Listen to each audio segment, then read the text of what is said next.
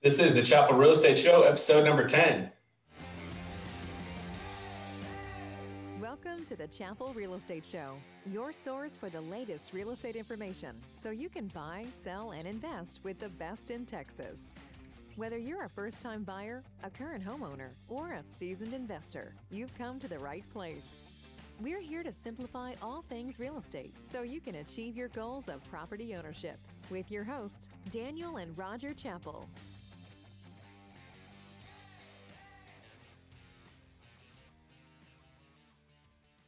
Hey, thank you for tuning in to the Chappell Real Estate Show, your source for the latest real estate information so that you can learn how to buy, sell, and invest with the best. I'm your host, Daniel Chappell, and I'm here with my co-host, Roger Chappell. How are you doing today, Dad? I'm doing great. How are you guys doing? Oh, it's another great day. So today we're talking about some really, really important information, and it's going to be how to win bids in the Austin, Texas market. So as most of you have probably heard, if you've been watching the real estate market, Austin, along with a lot of other areas around the country, is just going absolutely insane. The market right now is just inundated with buyers, and not just looky-loo buyers, but really serious buyers that are pre-qualified, ready to submit offers, and there is almost no inventory. So, Dad, do you remember how low the number was in inventory supply as far as the entire Austin area and neighborhood like last week? Well, just yesterday it was 1705. That is just crazy. And remind me, what is the average that we usually see in a little bit more of a stable market? Well, I actually broke it down to just Williamson County. So mind you, ABOR, the Austin Board of Realtors, covers a very large area, multiple counties throughout Central Texas. So in a regular market, we're used to seeing well over 5,000 properties on the open market. However, to have 1,700 in the entire region is unheard of. And when we narrowed it down to just Williamson County, there were 404, and that was on Saturday. Wow. That's unheard of. That's unheard of. We're typically somewhere around the 2,500 range in Williamson County, and now we have a whole 404, and that was as of Saturday. I didn't check it today, but I'm sure as of today, it's even further lower because, over the weekend, I'm certain multiple properties went under contract. So Absolutely. We'll start seeing some more hit the market here coming up, hopefully very soon. Yeah. Well, we've been seeing this crazy song and dance the last, it's been about a month and a half so now that just offers are going crazy high. We put my house on the market last weekend and got inundated with offers. And we were kind of curious how this market around the Austin area was going to impact Kyle, where I was at a little bit further south. And I'll tell you, it's definitely catching up to what's going on in the rest of the Austin area. We've heard crazy offers, hundreds of offers on single properties. We didn't get that high, but we were definitely up in the double digits. And it's more than what we expected for sure. So, basically today's topic is how as a buyer are you supposed to make your offers look a little bit more attractive and increase your chances of being able to get one of these, very few houses that are on the market under contract. So we're really excited to bring all this information to you guys, but let's first talk about, what is Dad, what has been your experience so far working with some of your clients, and how have you been able to get some of your offers accepted in this crazy market right now? Well, actually, I've had quite a bit of practice over the last several years. I've been involved in a number of multiple offer situations and been quite successful in getting these offers accepted. Now, today's market is a completely different animal. So my definition of success has kind of shifted a little bit because we have a number of buyers that, we're submitting multiple, we're submitting multiple offers before finally something gets accepted. But I think I've found a way that if the buyers are willing to do it, then there's a way that we can make the offer more attractive and at least make it to the final stages of selection, which gives them a better shot at it. It doesn't always mean they're going to win it, but it does mean that they're going to get a better shot at it, and hopefully not pay too much more for the house than what it's actually worth. Yeah. So what are some of the strategies that you've found pretty effective in making sure that the offers that you're presenting are, attractive to the sellers? Well, one of the things is I have to, as a service to the clients, I truly need to understand contracts, the ins and outs, and some of the nuances in these contracts to make them more attractive over some of the others. And there's a number of things in there that we can do, both the buyer and the buyer's agent, to be able to make one offer more attractive than some of the others. It's basically, you've got to do some outside the box thinking as well. And we'll get into some of that here in a little bit. And I've a few strategies that are effective. I haven't used all of them, but I have learned a few of them that I think are very effective. There's been some others that I have been able to use myself that are very, very effective. And then finally, and probably one of the most important factors, is communication with the listing agent. And I've gotten very good about communicating with the listing agent, trying to create some sort of rapport with that agent, because one thing that's not in the contracts, that's also not very well played up by the agents, in my opinion, is the relationships between the agents. And you and I both know, because we've been in this situation before, where our offers were accepted over other offers because the agents knew us and our work ethic and how we're going to try to get to the closing table versus try to find some way to mess the thing up, which, sometimes realtors, we get in our own way. And we've learned, I think you and I both have learned how to stay away from that kind of a problem. Yeah, absolutely. I mean, the biggest thing is to learn how to play offense, right? We stay ahead of the game. You got to know what potential hiccups might be on the way and find a way to get ahead of them. So, well, let's kind of dive into the Chappell chunk for the day. So, as both a buyer and a seller, you're going to want to make sure that you and your chosen professional truly understand the contracts and the ramifications of the contracts. So we'll get into a few examples as we get into the episode, but every little checkbox on that contract means something. And usually there's going to be a dollar amount attached to that little checkbox. So, owner's title policies, things of that nature, surveys, what do those things cost? And how can you use those things to make your offer look a little bit more attractive? So that's going to be your Chappell chunk. Make sure you're working with a professional that understands the contracts and explains them to you, so that you understand what are the costs going to be at the closing table if you choose to check that box. So moving into the day's episode. So like we said, we're going to get into some of the ramifications of the contract. So let's talk specifics. Dad, title policy and survey. What do they cost? Who typically pays for them? And how can we use those things to make the offer more attractive? Okay, so the owner's title policy in the past is typically a seller's expense. So what does that mean? Anytime we're negotiating these contracts as the buyer's agent and the seller's agent, typically we want to try to benefit our client in the best way that we possibly can. And that's not just financial, it's also about many of the terms in the contract. So owner's title policy typically is a seller's expense, but not always. It's always negotiable. So in today's market, then it's most likely, if you really want that house as the buyer, then you should go ahead and pay for your own title policy. But here's one of the benefits of that. You pay for your own title policy, you're going to choose your own title company, and the seller has absolutely no fight in that with that whatsoever. They will go to whatever title company we choose to go to. We meaning the buyer and the buyer's agent. So that's just one of many benefits on that. So what was the other part of the question, Daniel? What do they cost, and how can we use them to strengthen the offer?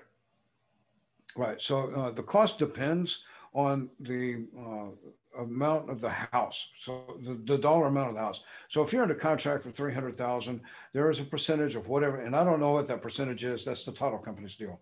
But I do know in Texas it's regulated. So every title company has the same charge. Now, there are other fees that are associated with it that wind up costing a little bit more. And some of those fees are the buyer's fees. Some of those fees are the seller's fees. And, according to the contract, there's no way to split those fees up. But that's not to say that as the buyer, you can't do some things to make your offer more attractive. So absorbing the cost of that, on average out here, typically it's around $2,000 for a title policy. Not always, but let's assume for the sake of this conversation, it's going to be around $2,000. Okay. Yeah. Surveys. And I mean, $2,000 for a seller definitely makes a big difference when you're talking about, the seller's proceeds at the end of the transaction. So every dollar counts. And on the flip side of that, that $2,000 is an additional $2,000 out of the buyer's pocket in addition to the price of the house. So there are costs associated with that. So it's literally moving a pile of money from one place and shifting it over to somewhere else. But the money's not going away. It's just going to a different person. With that said, I think you mentioned surveys earlier. Surveys are another big portion of this too. So anytime a buyer is using a lender, the lender is going to require a survey. So typically the seller will submit their existing survey to the title company. Now, mind you, this is in the state of Texas. Each state is a little bit different.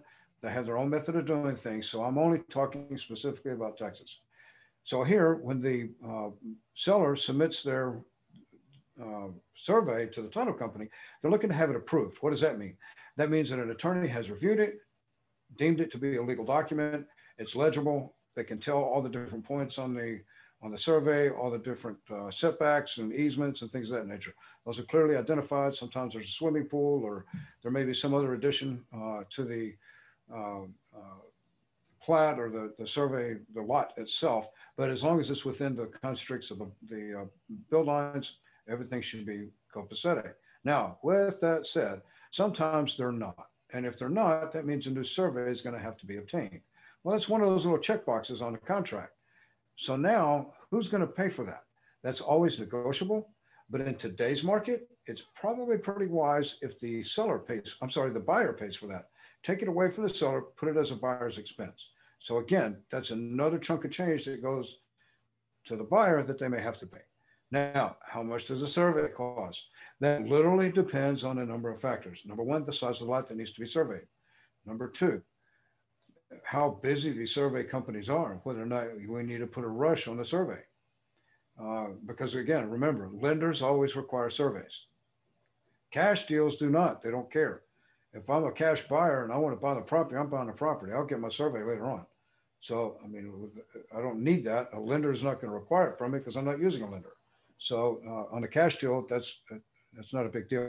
But on any kind of a loan, then the survey is going to be an expense to someone. Hopefully there's an existing survey and it's approved by the title company and this is a non-issue. But if it does become an issue, you want to make sure that on your offer that, if you really love the house as a buyer, you want to make sure that you make that as your own expense. And to be honest with you, as the buyer, if I'm doing that, I probably want my own survey anyway, if it's not been approved. And I'll pay for it myself and find my own surveyor. Yeah. Well, so one of the other big expenses that, when we got inundated with offers on our house, this was something that we were pretty interested in paying attention to, because it shows how serious the buyer is and how likely they are to continue on and proceed with purchasing of the property. And that's going to be the earnest and the option money. So Dad, can you explain to us the difference between the earnest and the option money, and what, is pretty typical to pay up front for those fees, and what does it look like in today's market? So I would say before the last 2 months, we could say we were more in a very typical market where earnest money was typically 1% of whatever the sales price of the house is. So on a $300,000 house, the earnest money would be $3,000. The option money typically is $15 to $20 a day. So if you want 5 days, $200, 5 days would be actually pretty high. You could go $100 for 5 days, $150. But the higher that option money goes, the more serious the buyer looks, especially when you have a very short option period, because the option money in the state of Texas does not come back to the buyer unless they close. So in other words, when I write that check to you as the seller, that check goes directly to you as the seller. You do with it what you will. I will only get credit towards my closing costs if I get to closing. If I decide during that option period to terminate my contract, then I'll lose that option money. The purpose of that option money is twofold. Number one, it's for the buyer to be able to conduct their inspections and do what we call their due diligence. That includes the home inspection, roof inspection, maybe electrical, maybe sewage or septic or plumbing, who knows. But that it gives time to have all those things not only inspected, but possibly get cost estimates for repairs. That's one part of it. The other part of it is to Take one more look at your financing to make sure that you're got the money that you really need. You're able to access the funds when you need to, because sometimes there's a delay in that. You want to make sure that you have all that together so that you can actually get to the closing table. Because during that option period, I can withdraw my offer for any reason or no reason. It does not matter. I can withdraw it. I, I will get my earnest money back, but I will not get my option money. Now, earnest money, what does that mean? Earnest money is typically a fee. The best way for me to define it anyway is an earnest money is a fee paid by a buyer to the title company to show their interest in a property. So what that does, it takes it off the market and it shows that, okay, this is my deposit, if you will, on that property. Now, buyers in the state of Texas have over 30 ways to get out of the contract and still get their earnest money back. Sellers don't.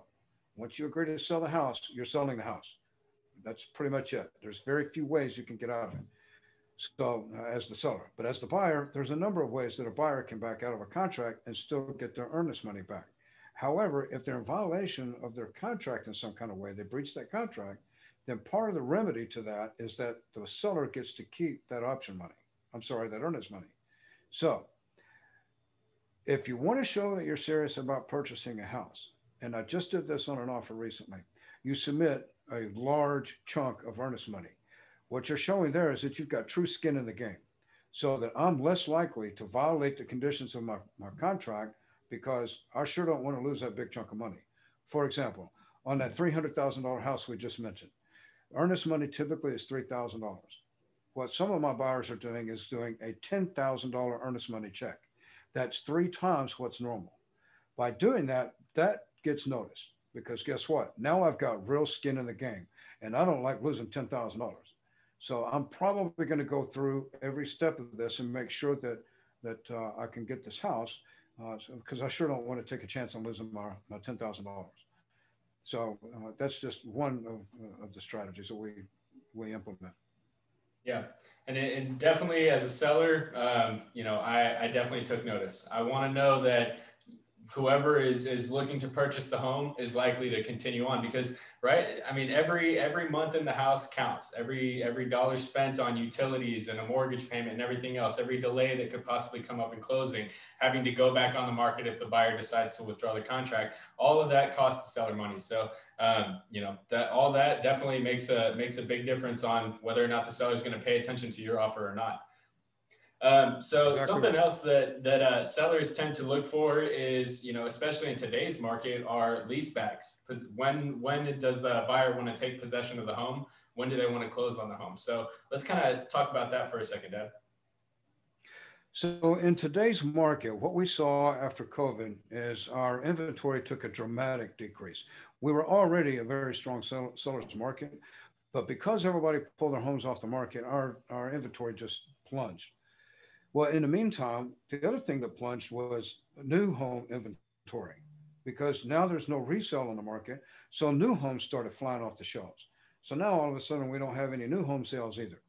So there's been a whole ripple effect throughout the industry on for a number of reasons. There's so many. I mean, this podcast is too short for us to cover all of that. However, with that said, the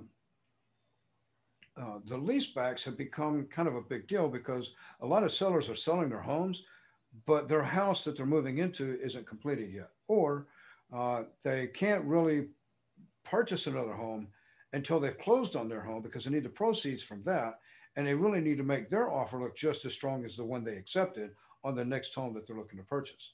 And as fast as our market is moving today, I mean, these buyers have to be ready to pounce like right now and buy right now and count on probably paying more for the house than what they could just 2, 3, 6 months ago. So with that expectation, they have to understand. I mean, if you're selling a house and you're also buying a house at the same time, you truly you talk about stressful. It's extremely stressful. So what I have seen here lately is most of the buyers, many of the buyers that are, I'm sorry, many of the sellers right now that are leaving this market, they're putting a house on the market and they're leaving Texas. So if they're leaving Texas, they don't necessarily need a lease back. If they're staying in the area, they could need a lease back. This is why your professional buyer's agent needs to have great communication with the listing agent. So typically what I do is I reach out to the listing agent What do your sellers need? Because it's not just the money. Yes, that is one factor. I know how to make that factor better for the seller. I also know how to make that so that I can protect the buyer if I need to do that. But if the buyer really wants and loves that house, then I know how to get that done if they're willing to listen to me and if they're willing to actually pay more for that house. So, with that said, I'm also going to reach out to the listing agent. Mr. Listing Agent, what does your buyer need? Well, they're closing on a house in 2 months. They need a 60 or 90-day lease back. Okay, so what does that mean? Now, there are several things we can do there. What is a lease back? A lease back means that the seller sells the house and they close on it, but they stay in the house and now they become a tenant. The buyer now becomes the owner and the landlord. So for the next 60 to 90 days, they have that landlord tenant relationship. We have contracts or we have addendums that we can attach to our contracts to allow for that sort of thing. Now, I have seen several things win offers over. One of them is a free lease back. Typically, the free lease back is usually about a month because you got to figure once you close on a house, you as the new owner, your first payment isn't due for at least a month, sometimes 6 weeks down the line. If that's the case, it's basically a wash. I don't really care if I make money on or charge somebody something else if there's no money needed to be exchanged anyway. To me, that's a wash. Now, after that period, and I have my first mortgage payment due, that's when I might entertain possibly charging a daily fee to operate that lease back. So that's always prorated. It usually is broken down per day. So if my mortgage payment is, say $2,000, and there's another 6 weeks left, I'll count the number of days, divide that by 2,000 or 3,000, depending on how long it is, break it down at a cost per day, and then charge it per day. So that's one thing that we can do. There's a number of things that can be done to negotiate. And on occasion, I've seen it where the new buyer coming in will offer a 90-day free lease back. Well, what that means is that buyer is actually going to pay a mortgage payment before the now tenant moves out, if that makes sense. Yeah, absolutely. And yeah, I mean that was a great explanation of leasebacks. I mean, understanding the cost associated with them, the time difference between closing and your first mortgage payment, and I mean, yeah, that's a great strategy, especially when you talk about sellers that need to stay in their homes to make your offer look a little bit more attractive. A lot of people might not look at it that way. They may think, as looking at it as an expense, that mortgage payment could be due the day that I close. Well, no, that's not really the case. You've got a little bit of leeway there. So that's a great strategy. So another little tidbit to the contract that isn't a huge expense, but does make a difference on the final cost at the closing table. And that's going to be residential service contracts, or more commonly known as a home warranty. So what do they cost? What are they for? Who usually pays for them? Dad, let's get into it. So the home warranty is typically paid for by the seller, and it usually comes out of the proceeds and gets paid at closing. And it's basically a gift from the seller to the buyer. A lot of times I've heard sellers say, you know what, I just want to make sure that the buyer gets a good quality home. So that's kind of how that whole thing works. Around here, they typically cost somewhere around $600, depending on some of the things that you add to it. Pool can be added, the water heater and some of the other appliances, washer, dryer, refrigerator, all those have an additional cost to them. But typically the crux of the main basic warranty is around $600 a year. So typically for my buyers, if they're really looking to do that, if they really need a home warranty, I will tell them, I will buy your home warranty personally. So that's not even going to be a part of this conversation. We're not even going to talk about it. I'm not going to put it on your contract. You're getting a home warranty. I'm going to give it to you. So we're not even going to worry about that. So that's one strategy that's been very helpful. It's less stress on the buyer as well, and they're already paying enough money. $600 is not that big of a deal in the grand scheme of things, but to the buyer, that can mean a lot. So it is one additional thing added on to them that they don't have to worry about any longer. So that's my strategy on that. But other realtors may not want to do that. That's fine. That's truly fine. That's their business. So if they're not offering that, then it behooves the buyer, if he even wants a service contract, to go ahead and pay for it himself. And he doesn't even have to put it as part of the contract. He can if he wants to, but he can buy it offline but typically I have found that they make it part of the contract, but it doesn't have to be. It's always negotiable. Yeah. Well, that's great. So, moving into the next topic, and that's going to be third parties to the contract. So, we've talked about option periods. We've talked about some of the different things that you can do to strengthen an offer. So, third parties to the contract, there's a few of them that we want to touch on. Inspectors and appraisers are one of them. Lenders is going to be the last one. So let's talk about inspectors first. This kind of ties in with the option period. So, Dad, what are some of the inspectors that are going to be coming by the property? What's the purpose of doing this and having them come by? And what can you do to make the option look more attractive? So inspections, at least with the buyers that I work with, are highly recommended. I don't, I made the mistake one time of buying a house and did not have it inspected because I was going to be remodeling, like your mom and I, and we already knew that we were going to do some things with it. But I should have had that house inspected because there were so many problems with that house that were not disclosed to us that would have been discovered in the home inspection. So, there was even a fire in this house, and that was never disclosed to us. Now, it could be that the owner before us didn't know about it because it was obvious that it was there for a long time. But even still, that fire should have been disclosed. And I found out later on that the seller that sold it to us knew nothing about a fire either. So when he bought it, they never disclosed it to him. So, there's different things that can pop up that truly that need to be looked at. Termite inspection is another one. You never know if you've got termites or not until all of a sudden you're having to repair the damage. And then by that time, it's too late. You've got active termites. Now you got to treat for them, and then you've got to remediate all the damage. So the inspections are very, very important. Now, with that said, sometimes, we were talking a minute ago about the option period. So when we move towards the option period, we have an option period as part of our contract. That is the period of time when the buyer actually performs or conducts all of the inspections on the property. They may also want to go ahead and get repair estimates so that they know how much it's going to cost them to do these repairs or how much they're going to ask from the seller towards repair costs and things of that nature. So that's why that's there to begin with. Some of the other inspections you mentioned. So it depends on the property. So there are some properties that have a pool. There's some that have wells, especially out in Central Texas. Then we have other properties that are connected to regular sewage lines, or maybe they've been in a flood zone, or maybe they've been damaged through a tornado. Who knows? There could be any number of issues that come up. So when these issues come up, we want to have professionals take a look at some of the things that we suspect. So, for example, roof inspection. This happens all the time. We have our inspectors take a look at a house. The house looks great. They get on the roof. They see roof damage that was caused by a recent hailstorm.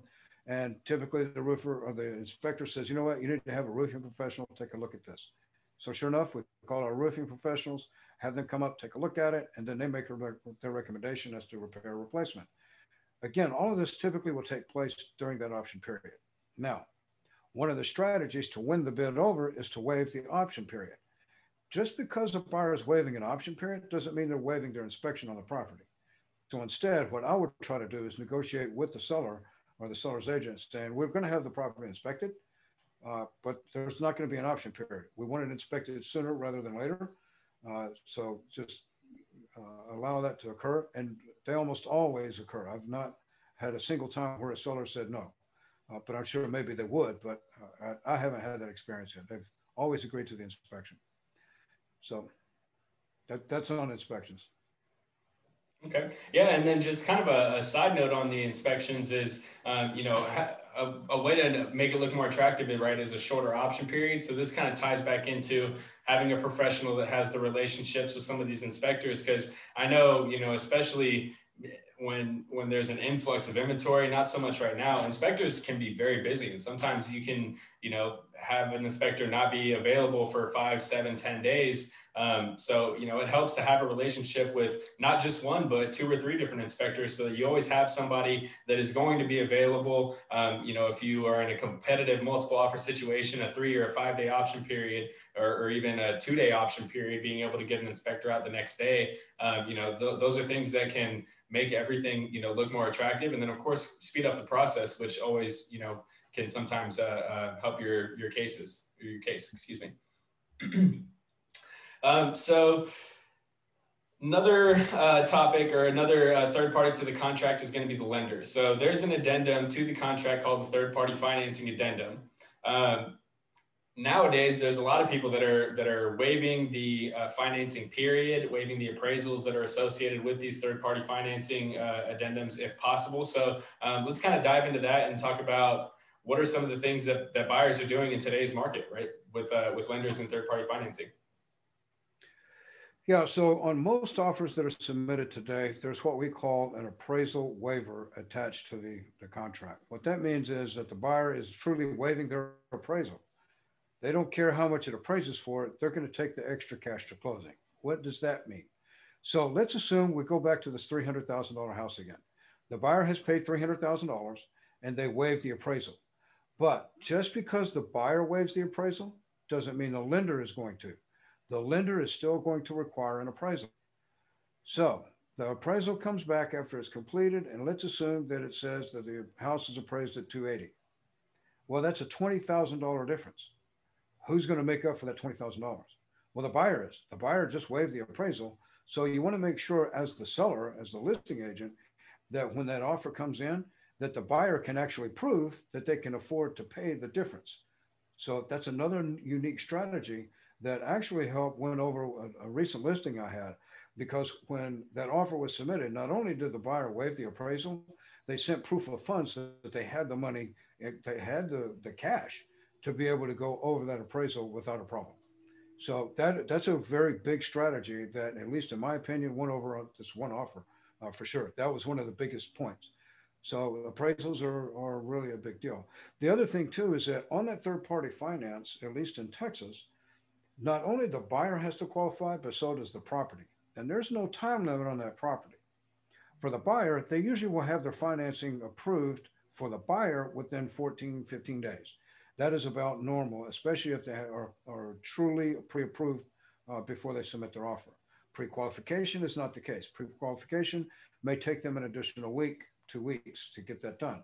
However, if they're working with a lender that is local and is really understands this competitive market, that lender is going to get a lot of this work done on the beginning. And the only thing that they need is an actual contract in order to be able to get the loan to processing. Once it gets to processing, it's very quick before they can say a thumbs up or a thumbs down on the buyer. So that's one of those things that the shorter period to get the buyer approved, the better.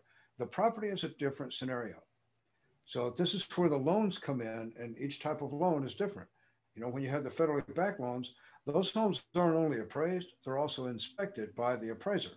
So if there are health and safety issues that come up, those things have to be taken care of before closing, which is why, in this very competitive market, the federally backed loans typically go to the bottom of the stack when you have conventional cash loan buyers moving up. And the reason being is that on conventional, they don't necessarily inspect the house the same way that they do on some of these other. So with that said, that's always one of the things to keep in mind on that particular strategy. Yeah. And the other thing, you know, we're kind of talking about third parties to the contract and how they affect more or less the timelines. So what has been your experience lately as far as appraisals and, you know, contracts that do have appraisals attached to them?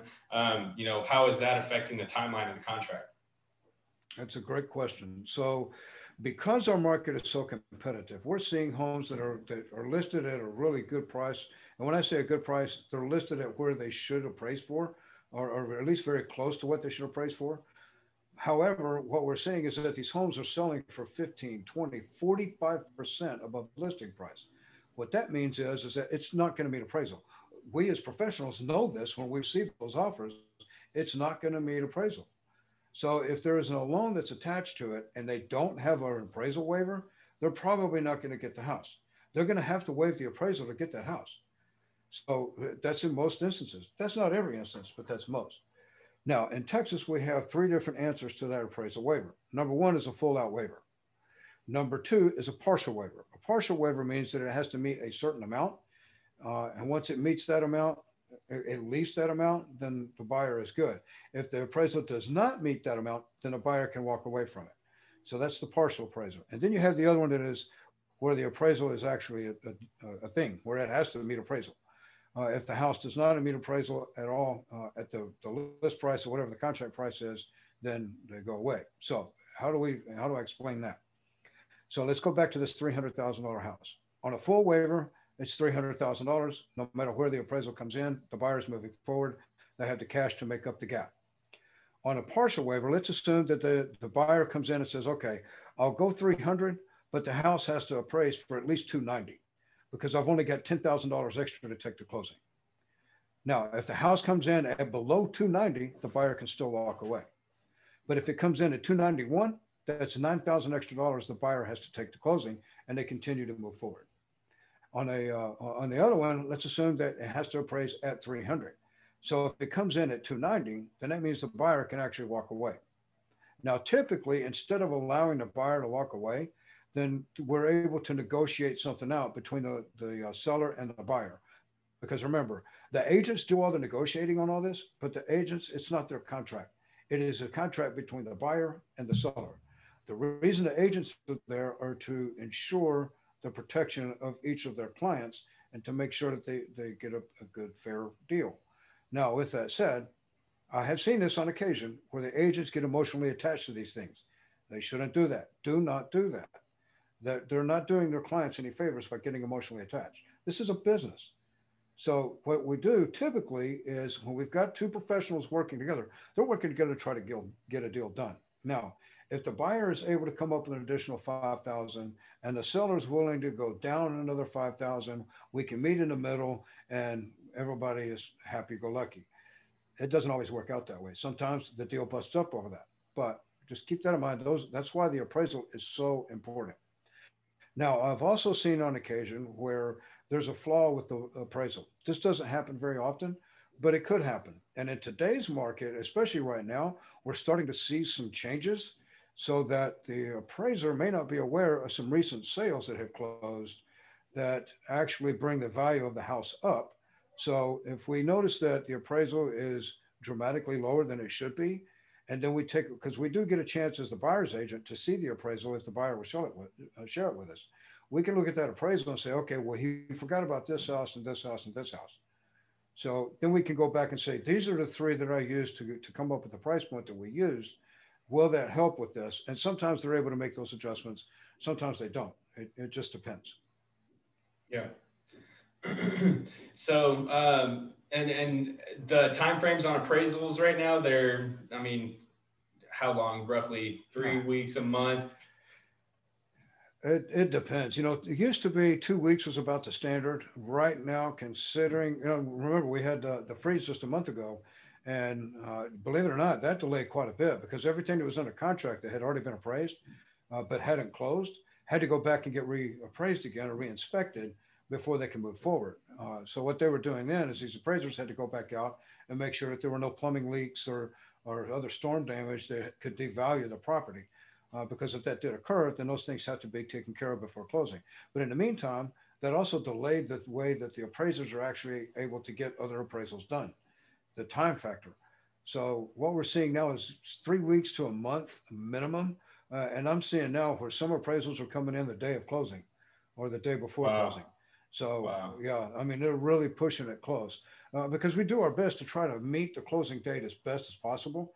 But if that appraisal can't make it in by the closing date, we have to extend. And nobody likes to do that. No, I mean, the buyers are anxious, the sellers are anxious, everybody's wanting to get to the closing table, but we're missing a document that just prevents that from happening. So now we've got to delay it. And then, of course, people are taking off from work and all that. So that part of it gets a little frustrating. So on a cash deal, that's what makes cash deals so good. That's also what makes appraisal waivers so good, so attractive, because we don't care if the appraisal makes it or not. The lender still cares, but on a cash deal, there is no appraisal. In most instances, there's no appraisal, so it doesn't matter. Yeah. Yeah. Well, so last section, let's move into kind of new construction, because I know you've had quite a bit of success recently getting some of your clients under contract on new construction using some methods that, most agents probably wouldn't think of and most clients wouldn't even consider as an option. So let's hear some of your success stories as far as what you've been able to accomplish in that front.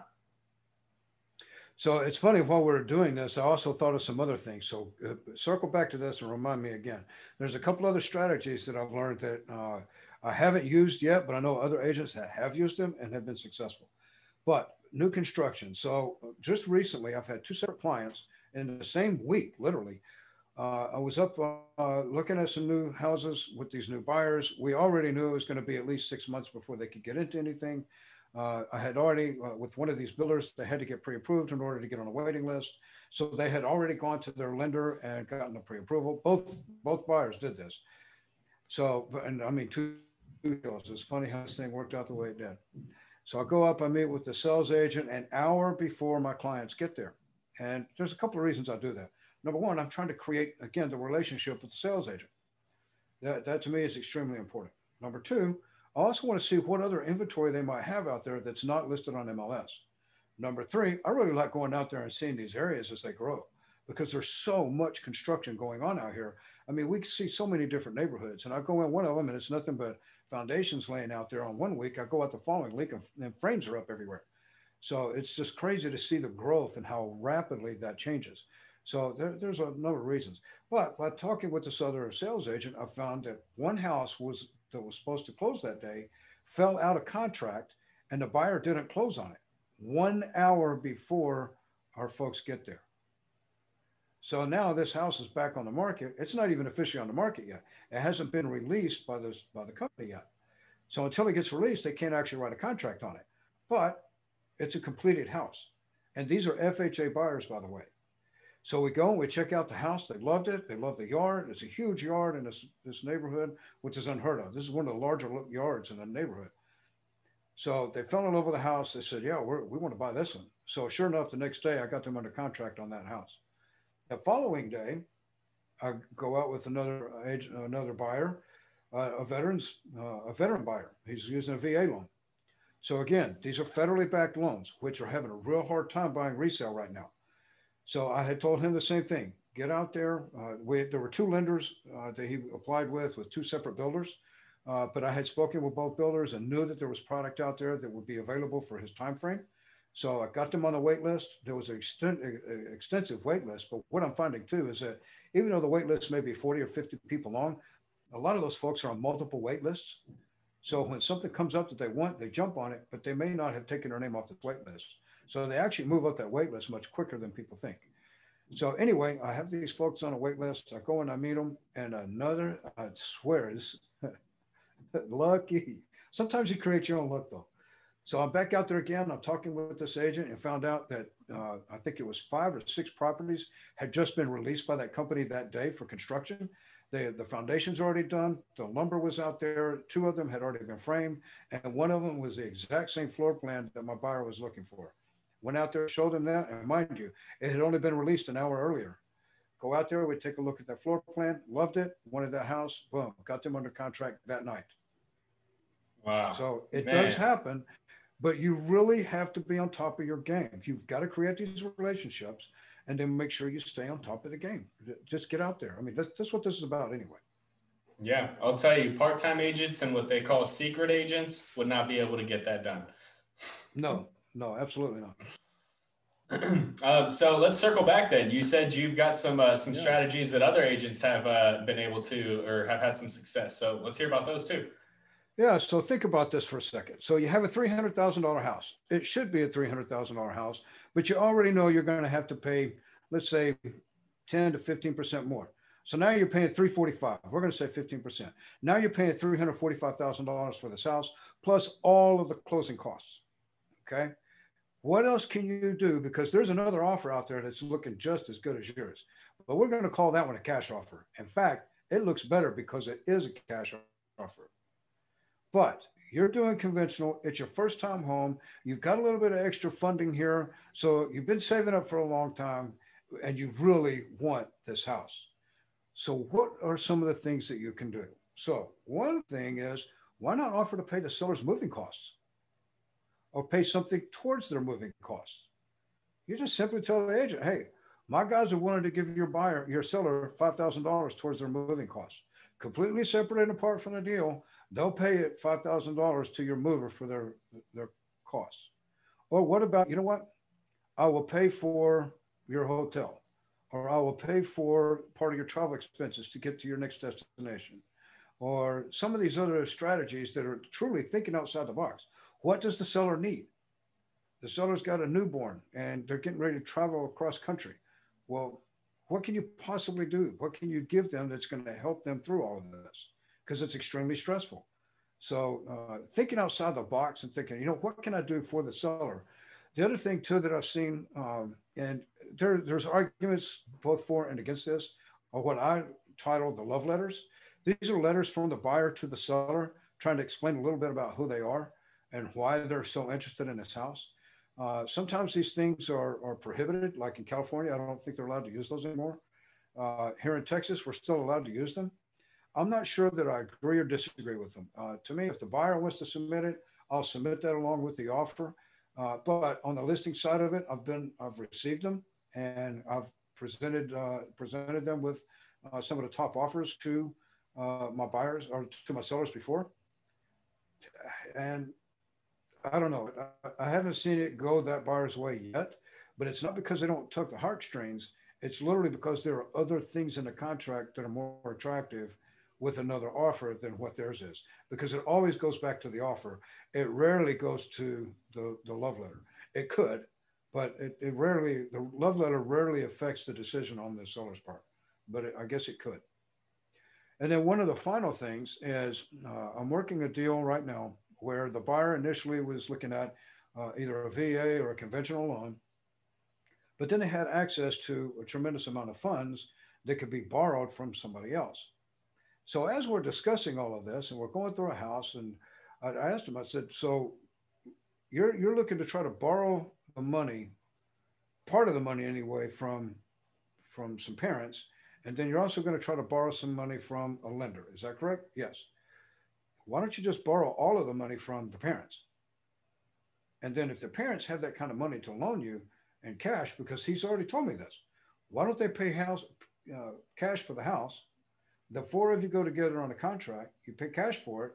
After it's closed, then you turn around and you work out an amortization schedule with the folks who lent you the money, and then you start making monthly payments to them. And at that same time, they can also change the title back over to my buyers without having the parents on there. Well, that's actually quite ingenious. And I don't know if it's going to work yet. We'll see. But that's one of the offers that I have presented. And it's kind of outside the box thinking. It keeps them away from the lending process. And in fact, I actually explained this to the listing agent. Look, this is a cash deal. What they plan on doing has nothing to do with this deal. It's going to be outside of it. It's going to be after closing. They're going to work out something else. But as far as this deal is concerned, it's a cash deal, period. Yeah.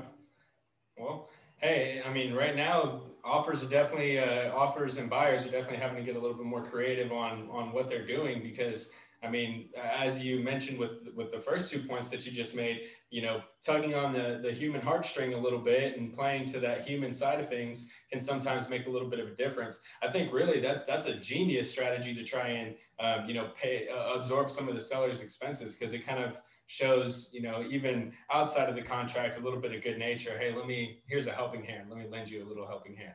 So, and that to me goes farther than just a love letter because a love letter is nice, but taking an action really does speak volumes for the character. And, we all like to do business with people that have strong character. So to me, that is a really brilliant way to show that character. Now, that's not for every purchase either. I mean, a vacant house, what difference does it make? It's already a done deal. But you never know what the seller might need that the buyer may be able to offer. Yeah. Wow. Well, man, that was a lot of really great information. A super, super informative episode. Dad, I think I'm going to hand it over to you for this closeout today. What do you think? Sure. Catch me off guard. I don't have anything planned for this. Now, honestly, I just want to stress to everybody out there, first of all, both buyers and sellers, be patient, be professional.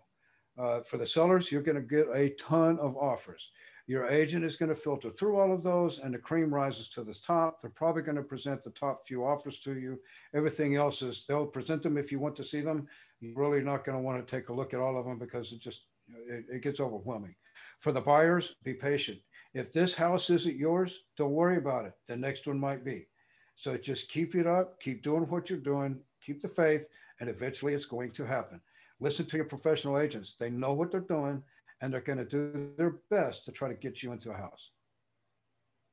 Wow, great. I couldn't have said it better myself. Well, thank you guys for tuning into the Chappell Real Estate Show. It's been a pleasure having you all, and we will see you all next week. Take care. We'll see y'all later. Thank you for joining us this week on the Chappell Real Estate Show. If you enjoyed this episode, share it with a friend and leave us a review. Find us on social media at Chappell Realty Group and online at chappellrealtygroup.com. Until next time.